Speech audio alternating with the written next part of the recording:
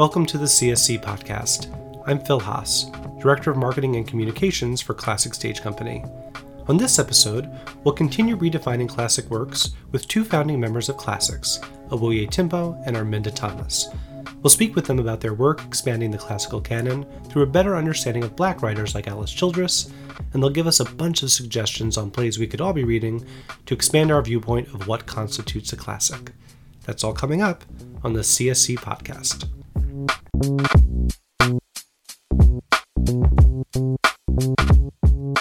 My guests today are Arminda Thomas and Awoye Timpo, both founding members of Classics, a company created to expand the classical canon through an exploration of dramatic works by Black writers. They define these classic works as plays by authors of African descent from around the world that speak profoundly to the times in which they were written and resonate deeply with our own. Classics engages artists, historians, students, professors, producers, and audiences to launch these plays into the public imagination and spark productions worldwide.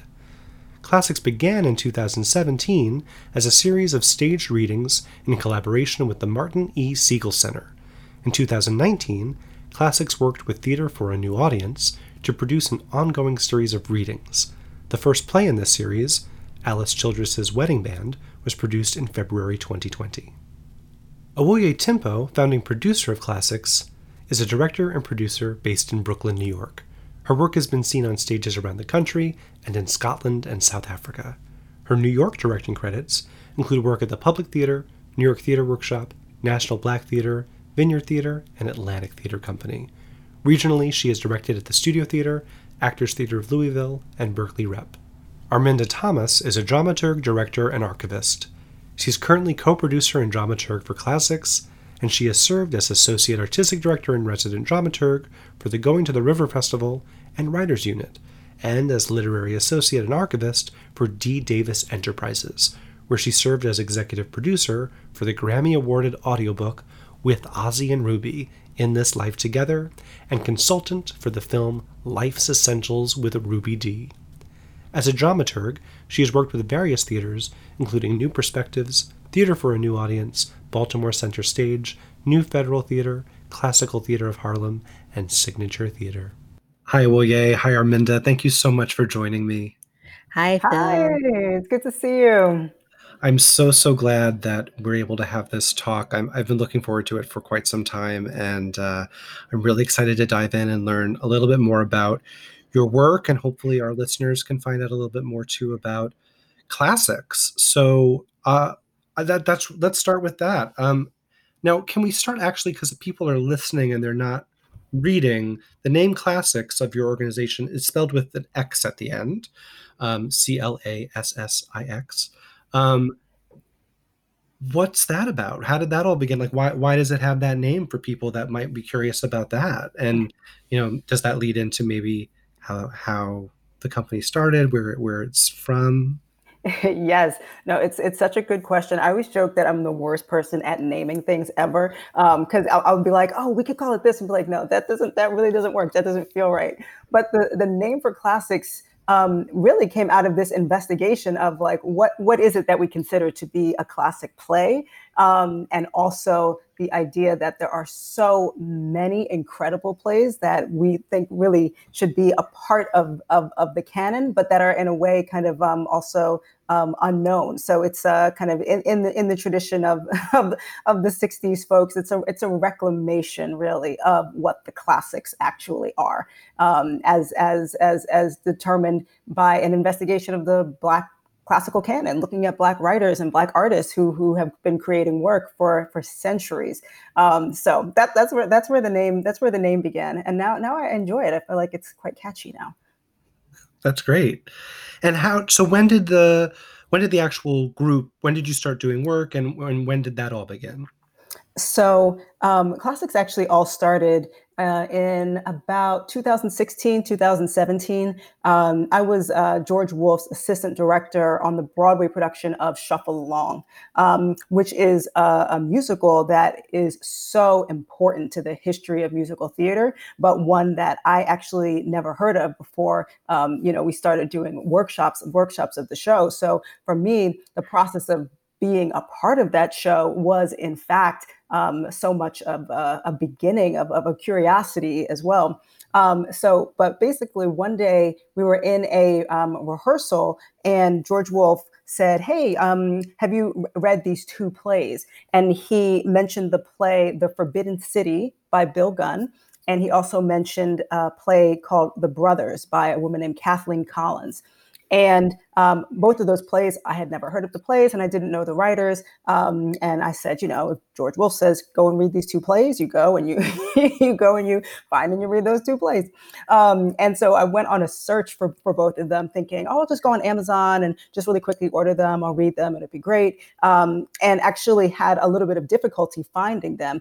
The Kathleen Collins play is in a collection of works called 9 Plays by Black Women that at the time I was having trouble tracking down. And the Forbidden City has been out of print for a while. So I was calling the Drama Bookshop and doing all this research online.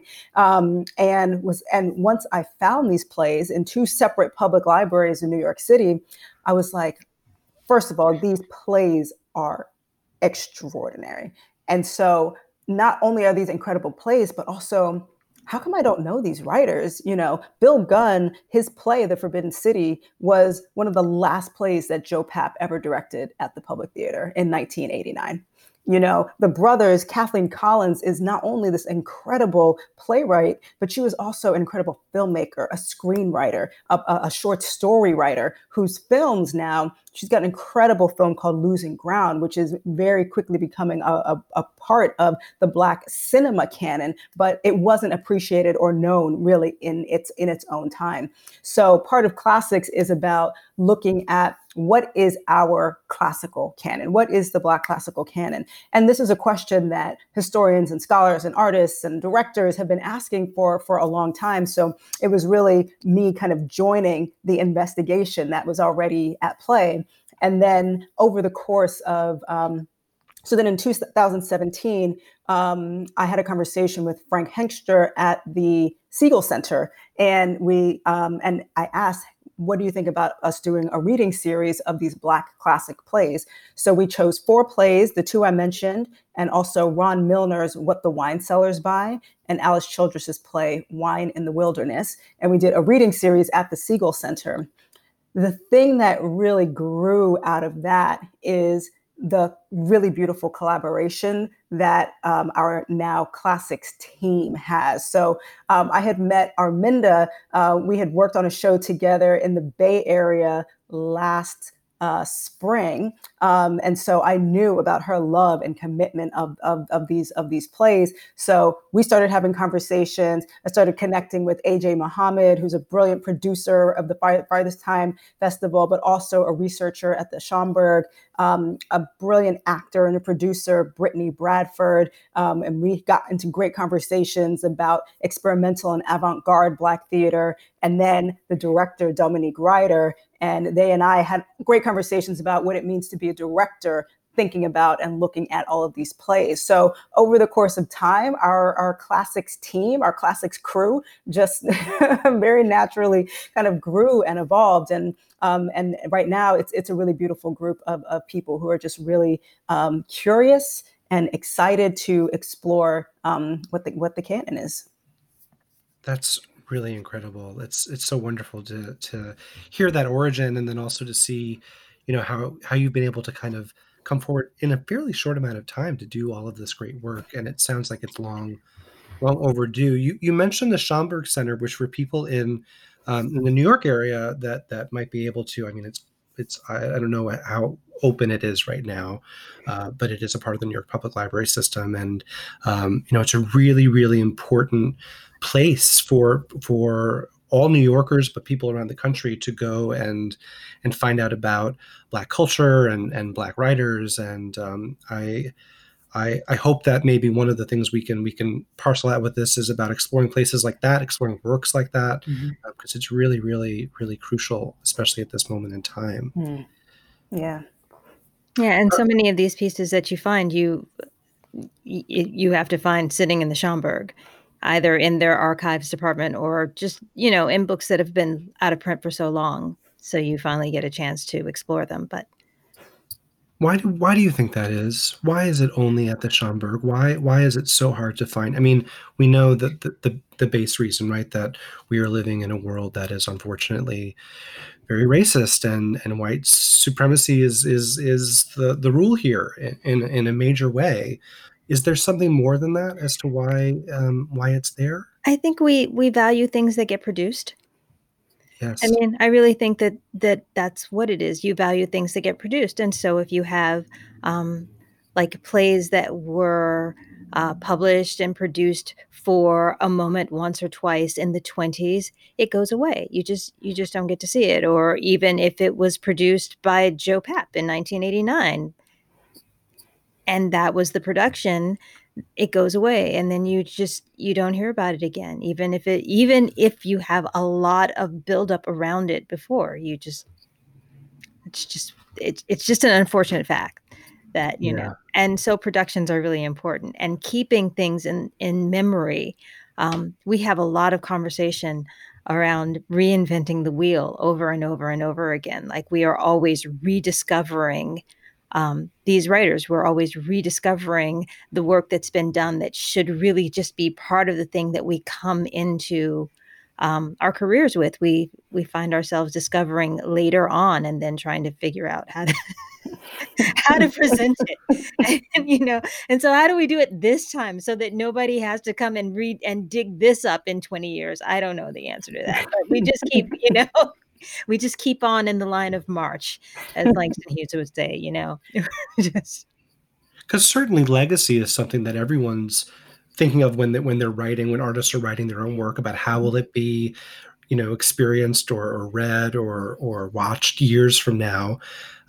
So it's interesting to see how even though that's something that people consider when they are creating their work, and it doesn't always go to plan, right? And Mhm. we have to continue to keep those legacies alive, even when uh, they are beginning to be forgotten, or they've been kind of cast aside in some ways. Yeah, and also just to add to that too, Phil, it's really interesting. I think all of the Classics team members kind of have a story about, being in school, and what are the plays by Black writers that we were reading, especially, for those of us who finished school 15, 20 years ago, plus years ago, before the era of the Susan Lloyd Parks and the Lynn Nottages, these brilliant writers. So, when I graduated from college, I'm trying to remember. I think we read. I mean, maybe we read Raisin in the Sun and Fences. But when people kind of think about what is the Black classical canon, those really, and Piano Lesson too, those really are the plays that have really endured and been produced the most. And they're exceptional, phenomenal, breathtaking pieces of theater, to be sure. But over time, exactly to Arminda's point, the things that ended up getting produced on a regular basis meant that there wasn't as much attention outside of places like Negro Ensemble Company, New Federal Company, really saying, let us celebrate these works at the opportunities that we can. But it means that there's some plays like Charles Gordon's No Place to Be Somebody that was produced and won a Pulitzer Prize, but that so many people actually have never heard of or never read. And there's just a long list of plays that fit in that category. And so part of our work is looking at those plays and seeing how can we bring them back, or at least make them also accessible for people to read and engage with. Can we talk a little bit about Alice Childress? Because what I wanted to ask you about this, because she's one of the playwrights that your work focuses on. And Mm-hmm. personally, growing up, I loved her novel, A Hero Ain't Nothing But a Sandwich. I've read it multiple times. Right. It's a great book for anyone who hasn't read it before. You should read it. But what's really interesting to me is, so I just, on a personal level, I went to theater school growing up. I took acting classes from, the time I was in fourth grade till I was a senior in college. I went to college for theater and English and all this, right? I wasn't aware that she was a playwright until the last couple of years. Mm. And I was learning all about the contemporaries of her time, Sam Shepard, John Guare. They were all writing at the same time. They were getting produced at various theaters, some of the same theaters in New York, right? Um, and her work is just not included in the theater teachings. And productions that has a lot to do with it, but she holds such an important place in American theater history. Why? What is that place? Can we talk a little bit about? I want to know more, and I think our listeners should know more too. I discovered Alice Childress. By some mishap of great fortune, accidentally ended up spending 18 years as the archivist for Ossie Davis and Ruby Dee, which basically meant that I dug around in their basement and organized things and made it possible for them to find them and to tell people about them, because they were, this is a long way to get around there. I promise I'm gonna get there. But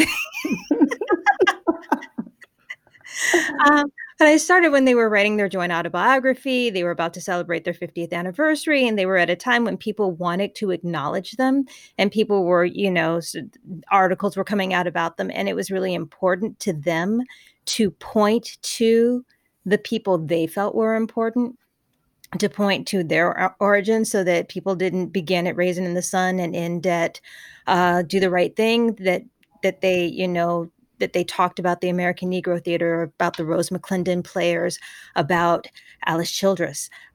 So I discovered Alice Childress, and I had been a theater major. I had gone to Columbia and gotten a master's in dramaturgy. I apparently knew some things, but I discovered Alice Childress in the basement with a bunch of other writers. But because Ruby Dee did the first 4 productions of Wedding Band, she did, they had and so it was a really important part of her career. It was important to her because Alice Childress was important to her. She didn't actually always feel like she was the person to play that role, because she had a lot of modesty, but she didn't always feel she was the person to play that role, but she was dedicated to it happening, to these things happening. So, and I read through scripts, and I was like, this is kind of cool. This is really interesting. And then I was working with Elizabeth Van Dyke with Going to the River, which is a festival that celebrates the works of female playwrights of color. And we did a reading of Wedding Band, and I heard it, and it came alive in a way. And I was like, I don't understand. I don't understand how I got to be this old. I don't understand how I have come this far in my life and dedicated, no small amount of my time to this study, and have come out this ignorant. And then, I read Trouble in Mind because somebody was doing a reading of it, or a school production, and wanted me to come in and talk about it. And again, I'm like, but wait, I don't understand, and we did a reading of Wine in the Wilderness for New Perspective. And each time I kept coming away with, this is so deep, this is so rich, this is so insane. It's just insane that I don't know. And I think with Alice Childress, the thing that is most galling to me is that people knew it at the time. Is that there was not a sense that she's it was. Yeah. I mean, Trouble in Mind was brilliant. It was supposed to go to Broadway. It was supposed to go to Broadway in 1957, and it didn't, because they wanted rewrites that eventually she couldn't make anymore. And Wedding Band was supposed to go to Broadway.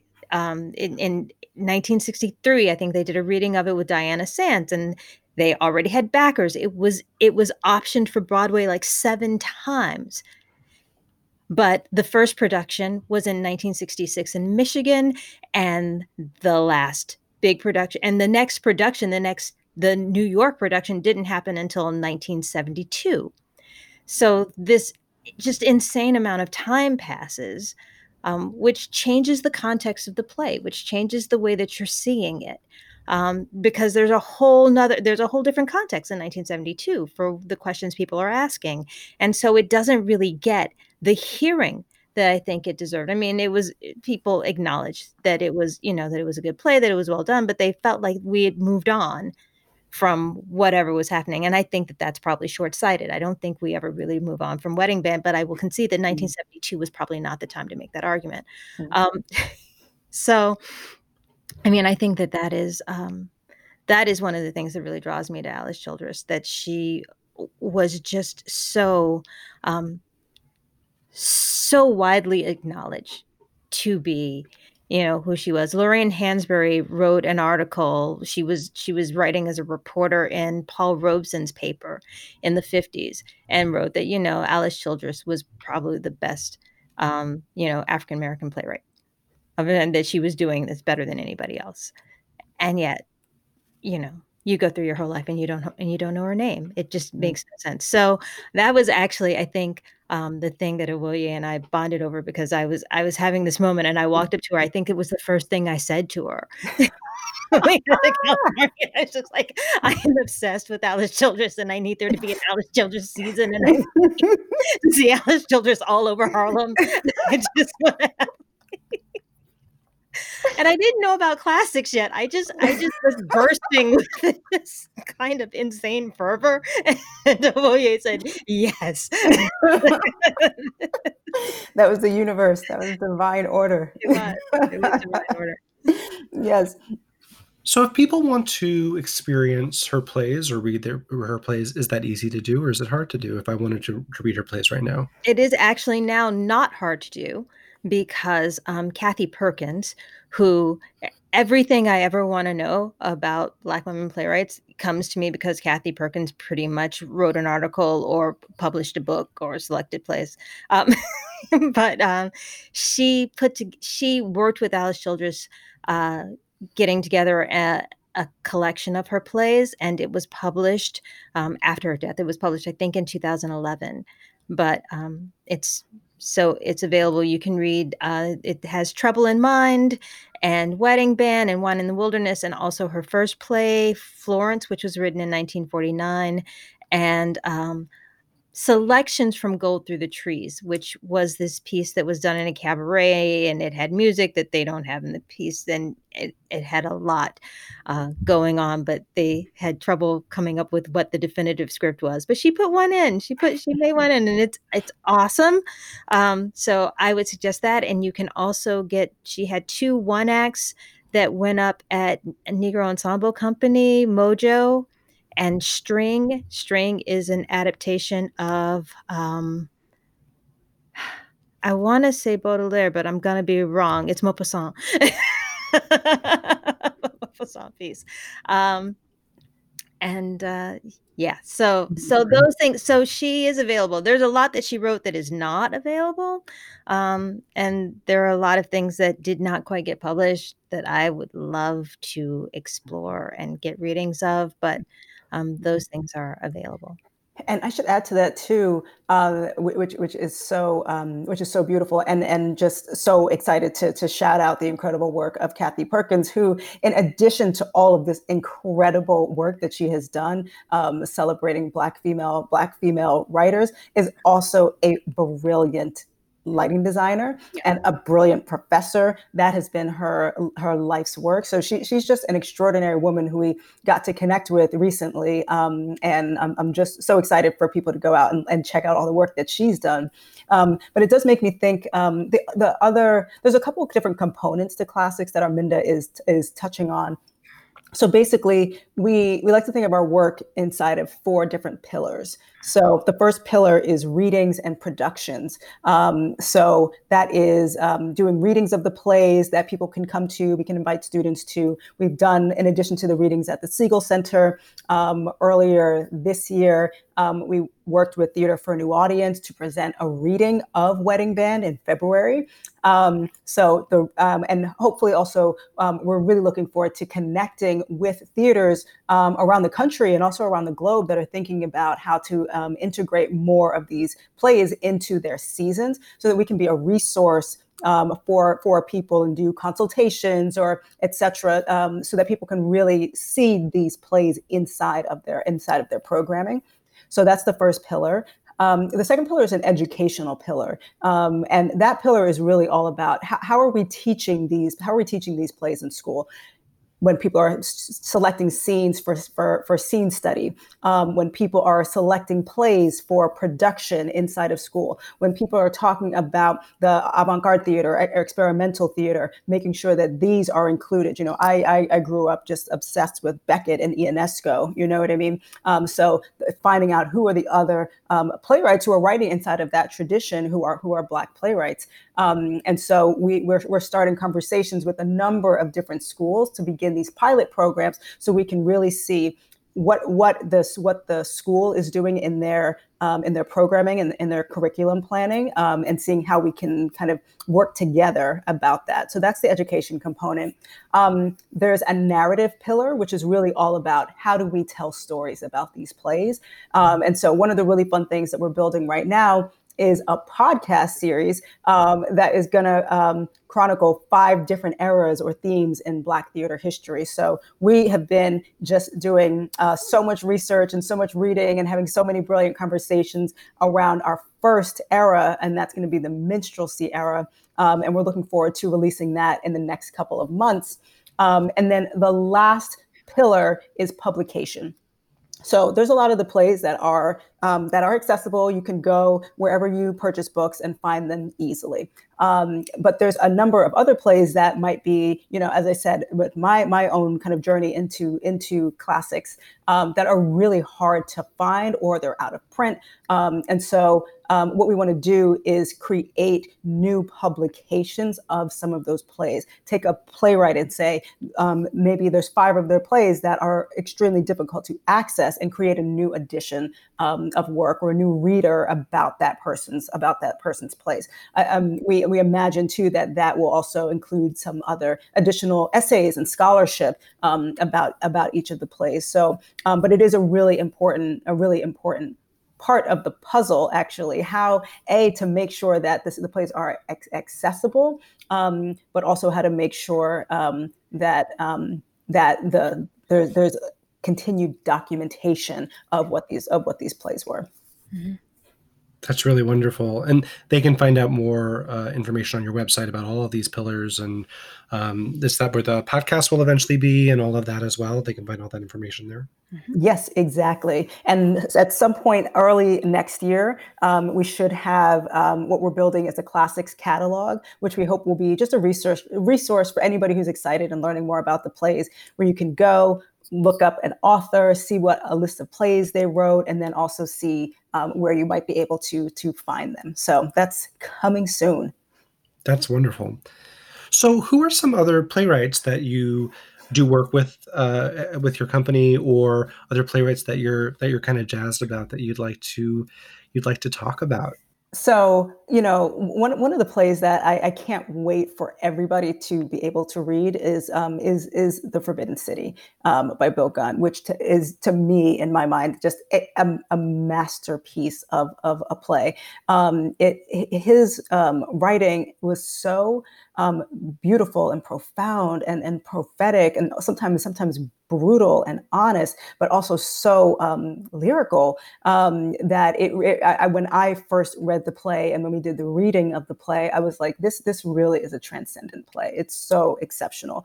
He has another play called Jonas, which I just think is an incredible kind of fusion of a kind of traditional narrative form with a short story form that's really invigorating and beautiful. So that play right now is not accessible, but once it is accessible, we will 100% be mentioning it on the website. I know Arminda and I can play this game all day, so I'm gonna toss it over to her.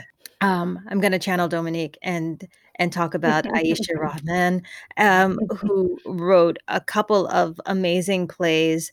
Well, that I've personally read.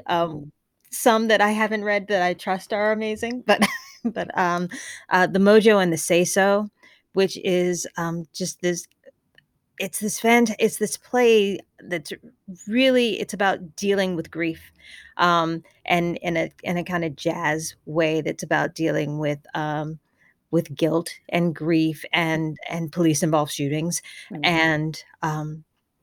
and it's just in this form that I that is really eye opening, and it's just such a fresh take, and it's such a great piece. Yeah. So, we're talking about all these playwrights that a lot of people have not read, that they're unfamiliar with. Mhm. And reading plays is great, but can only get you so far.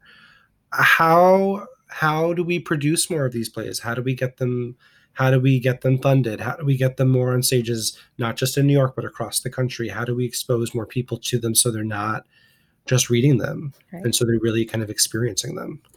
Yeah, I think the thing is obviously the structures and the infrastructures are in real, we're taking a real look and investigation into how those things work. But at the end of the day, all of these plays, the ones that are most accessible, they are the machinery is already in place. We know how to make great plays. We've got great directors who know how to make great plays. We've got brilliant actors who know how to act in great plays. It's in a way, it's really quite simple. It's reading them and making the choice to produce them, and knowing that that these plays are an essential part of not only Black theater history, but also American theater history and world theater history. And that by exploring these plays, it's all giving us an opportunity to connect more deeply to ourselves, to the society that we live in, to our community, to joy, to love, to laughter, whatever the things are that are expressed in these plays. So it's really a simple matter of taking the play and doing the thing we know how to do to make it happen and to share it with people all around the world so that they can have illuminating and beautiful artistic theatrical experiences. I think that's so smart and so well put, because we've been talking at Classic Stage Company a lot about redefining a classic and what a classic is, and for so many people it's just Shakespeare and that's it. And it goes so much further and so much more. It's beyond that. And to relegate plays or playwrights to certain categories that they fit in, whether these plays are better for Black theater history as opposed to world theater history or American theater history, it doesn't help them flourish. It doesn't help theater flourish as we move forward. So that redefining what the classic is it's so crucial right now, and it's what we have to do so that audiences also, when they hear a play produced by someone other than Shakespeare at a classical theater, they're not surprised by that. And they want to go see it, and it's not so shocking for them. And I think the more we're able to take steps in that direction, the more these names will be known and more familiar, right?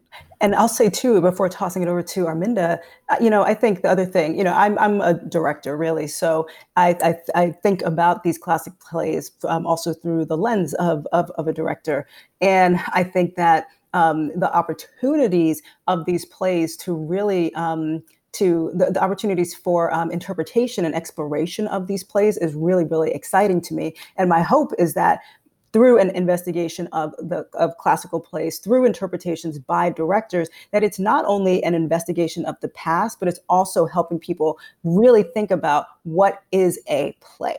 Mm-hmm. How do we produce plays? What does it mean to make a play? Period, full stop. And what the plethora of possibilities are. So my belief is that through an investigation and through interpretation of classic plays, it can also really transform how contemporary writers are investigating their own work now as we're building work for the future. One thing that's come up too is that for some reason, for many reasons maybe, American works in particular are not viewed as classic. And I think that has a lot to do with how old this country is compared to other countries, and you can talk all about that all you want. But there's also something about the work, American work, that it's just not held to that same standard. And John Doyle, our artistic director, he's talked about this a couple times in our Classic Conversations video series that's come up a bit. And that the British plays and the Greek plays, and that this is what's held up in some way. Are there ways that we can break that help the American theater flourish today, right? Are there ways that we can go beyond and really kind of explore world theater more and really look at American theater deeper to say it is good, it is great, it is classic, regardless of how old it may or may not be compared to other plays? I think some of it is just taking, just choosing to value, right? You make a choice about what you value. There was a point in the 18th century where, Shakespeare wasn't so much valued as the stories were good and we're going to tinker with them and change them because God knows, why would you kill Cordelia? So obviously we're not going to be doing that for 100 years.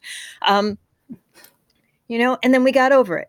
But so just allowing that to be, to remember that most things have not been sacrosanct, right? Mm-hmm. Yeah. And most things have not been. And then just allowing ourselves to be as to value and also not to be sacrosanct about the things that are a part of our history. And so that, nothing, I think the thing that is helpful and hopeful is that as we build, there is kind of, I've always thought there was an American theater canon, but that's probably because I came up in an age where there were only 3 that anybody ever talked about, right?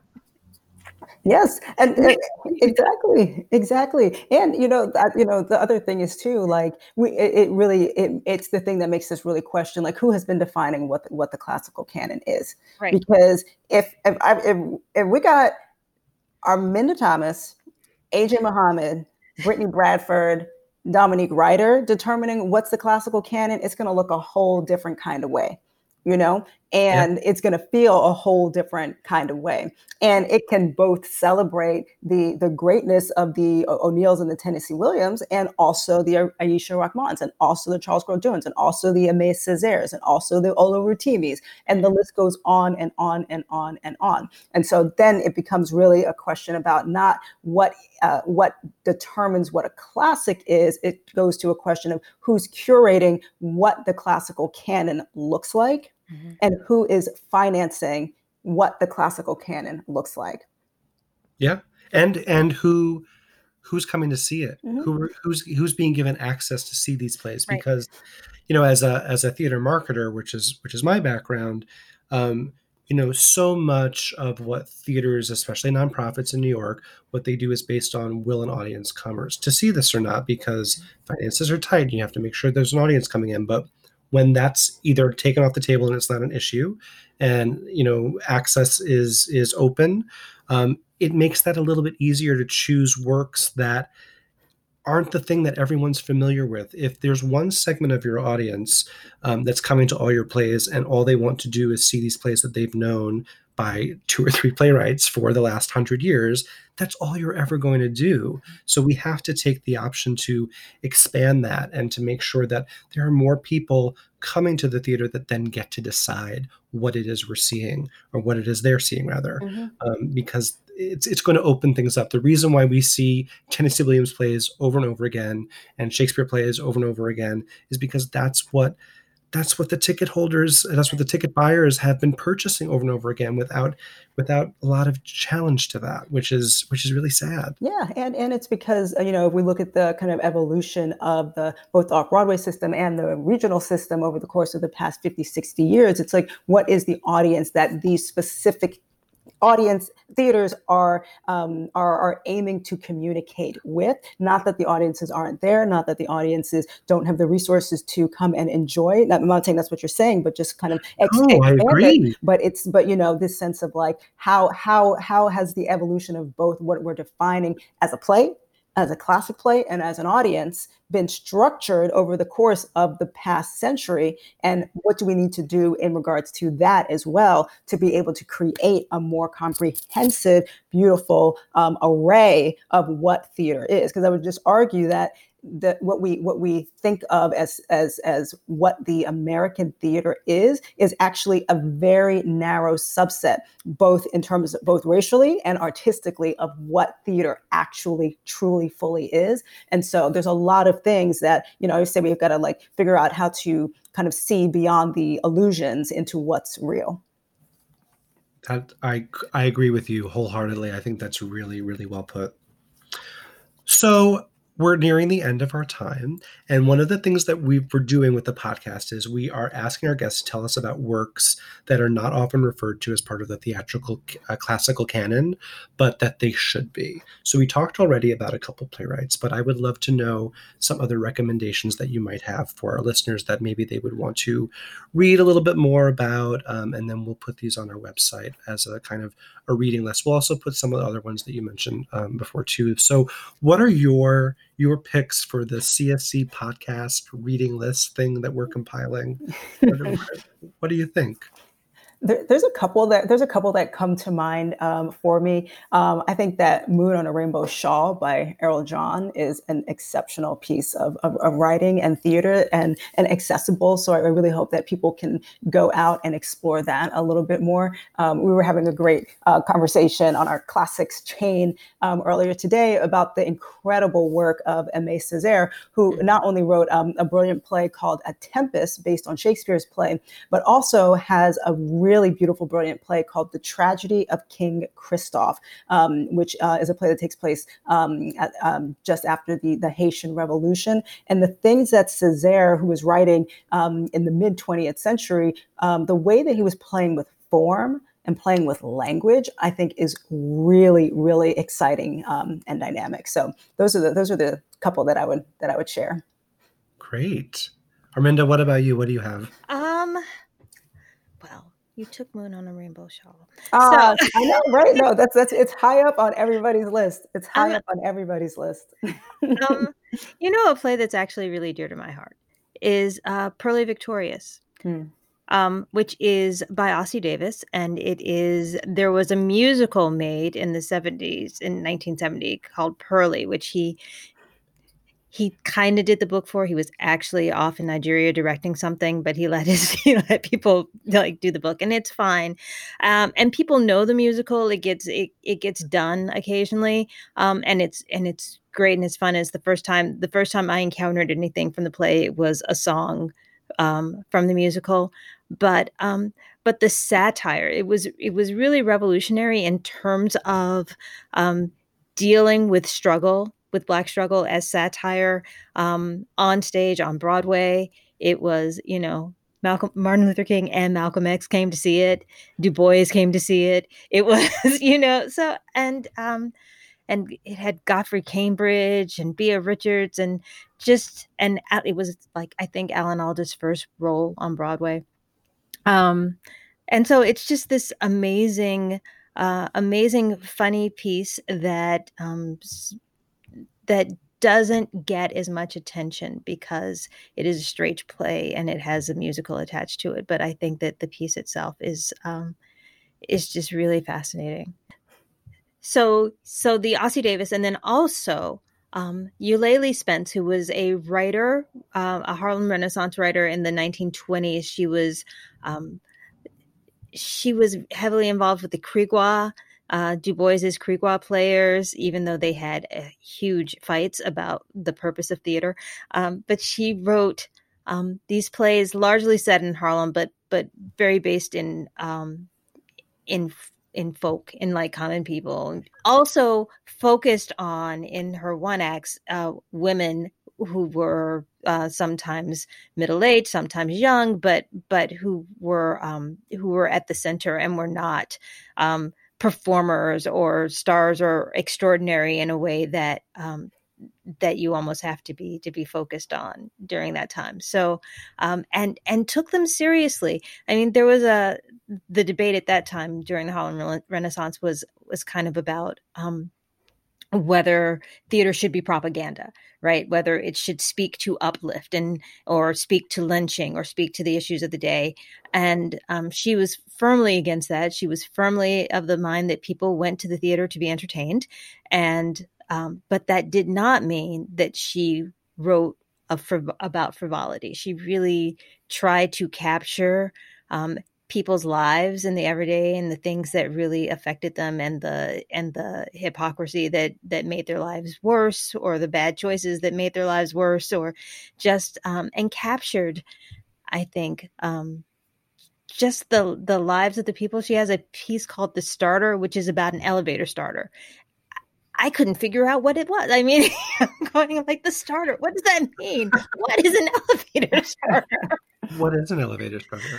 Well, an elevator starter is not an elevator operator. The elevator operator takes the things up. The elevator starter tells the elevator operator which floor they're going to and whether they're going up or whether they're going down. The elevator starter, and kind of guides people into the elevators. So this was a thing at large buildings and department stores. So, and it's a working class job, but it has unions and dues, and it gets you. It's kind of aspirational, but it's about a starter who's in love with a person who's a finisher in the sweatshops, who works in the sweatshops, and she's a finisher on hand pieces, and it's just this really deciding whether or not they're going to get married. And Eulalie Spence was never married, and this might be tipping the hand, but just this idea about the things that people think they should be thinking about, and the things that people really do have to think about, like about what is about the pragmatism versus romance, which I think, and in a very short time, it's like 15 pages, but it's just a gem. And then she has a piece called Undertow, which is a darker piece, but is just stunning. I got to direct some of those for New Perspectives this summer. Well, we'll add those to the website. We'll put those on a list with some of the other ones we mentioned. I can't thank you both enough for joining me today. This has been illuminating and fascinating, and I hope all of our listeners find out more about these plays, but also more about what you're doing. The website, again, just so I don't get it wrong, Awoye is The Classix, TheClassix.org. And you can also follow us on Instagram, where we're doing, for the month of October, we've been doing 31 days of Black theater history and highlighting a different author each day, and also on Twitter. That's great. I have to check that out myself right now. Yeah. Wonderful. Thank you again so much. I appreciate it. And we'll see you maybe at a CSC show or at a Classics show sometime very, very soon, I hope. Thanks. Thank you, Phil.